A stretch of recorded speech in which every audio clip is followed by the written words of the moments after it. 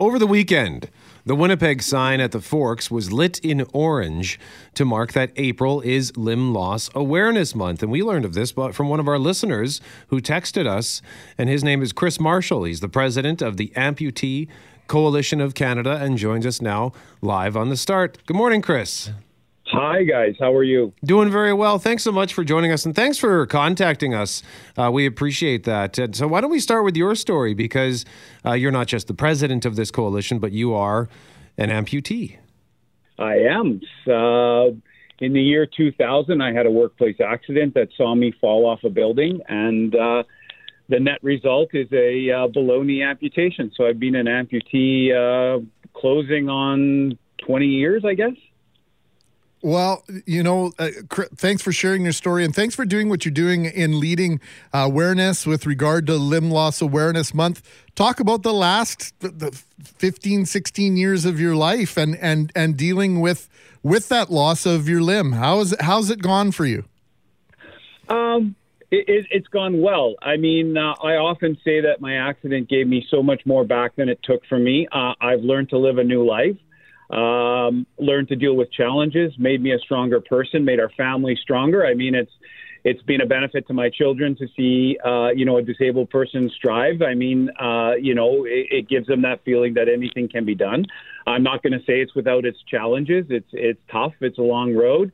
I've walked that walk. I've been in darkness so dark that, you don't see your way out of it. And I've been on top of the world with some challenges, so I've done what I had to do to survive, but then I've excelled at that as well.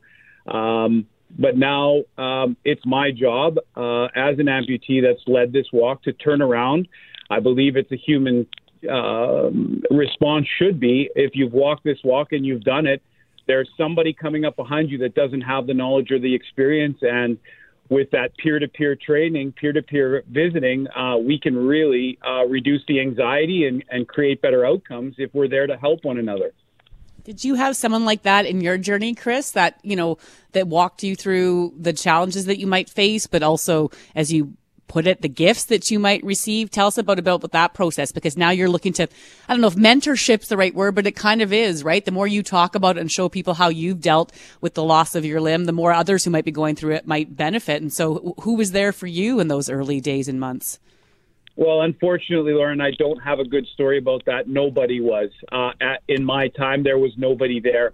I had to rely on the world of the able-bodied. We have a great program at the Health Sciences Center and the amputation program led by Patrick and the good physiotherapist there. But most importantly, you see, I didn't have that. My wife, my family, and we had to go through this alone, trying to figure out what the next step was. So, yes, it's been a passion of mine for the last 12 to 15 years to reach out to those that didn't have that and supply that. And at the ACC here, we have a great peer program that everyone has access to, and we try to do our best to match everyone up with somebody that's like them, because I've seen firsthand what it's like to witness somebody seeing amputees for the first time, somebody that looks like them, somebody that faces those challenges. It's a heartwarming and it's a powerful moment when they see that. And it's something that everybody needs because this is a life of anxiety and fear, because you never know what's around the corner. Chris Marshall is our guest, president of the Amputee Coalition of Canada, as April is Limb Loss Awareness Month. Now, Chris, the pandemic has created new and unique challenges for all of us. What sort of challenges have been created for those with limb loss or limb differences?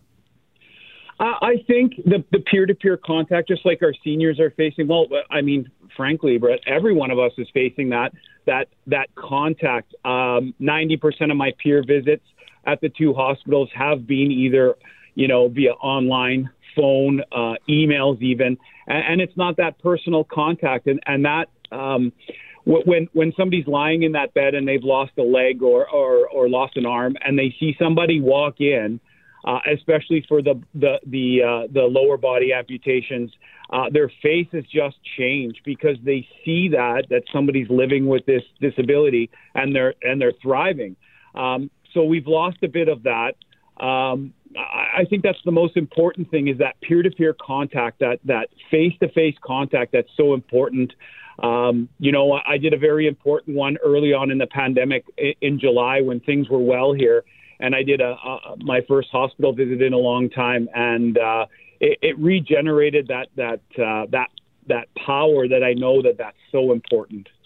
Chris, so honored really to know that you spend so much time with us listening to the program. And of course, lots of Manitobans lamenting the situation with regard to campsite reservations. But you pointed out something that really disappoints you and in turn disappoints us to learn about Manitoba campsites. What can you share with us about that? Well, we have a handful of sites in the province that are handicap accessible.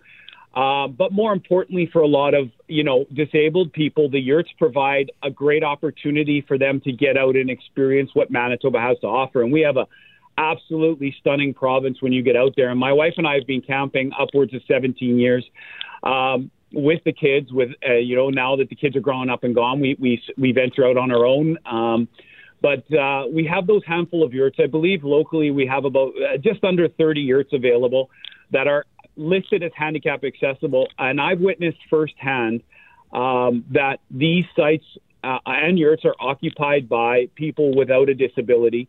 I've questioned on a couple of occasions, like, why is this happening? And then finally this, I know it's, when I heard what I heard this week, I know it's not an anomaly, and I know it's not, something that maybe we're just thinking is there and not there.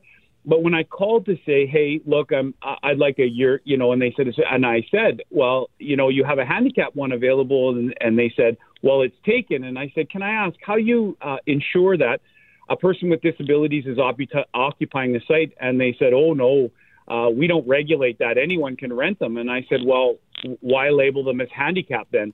And they said, well, there is some accessibility features, with ramps and all that. And I said, well, then the people in wheelchairs need those sites. And if they're booking up by non-disabled people, I don't understand what you're offering then. And I know that at a couple other campgrounds, it wasn't regulated either. And I know with Parks Canada, you have to display a valid placard that you are disabled. I know that in the U.S., it's the same way. We've camped there as well. So I'm just kind of curious as to why Manitoba doesn't regulate that. I don't know whose responsibility it should be, but I don't want to sound like a jerk when I walk up to these people and say, hey, look, we ran into somebody last year that was definitely not disabled at a campsite, and it infuriated me. We have to regulate our We regulate our parking that we fight with every day. People feeling a little bit of entitlement to those spots.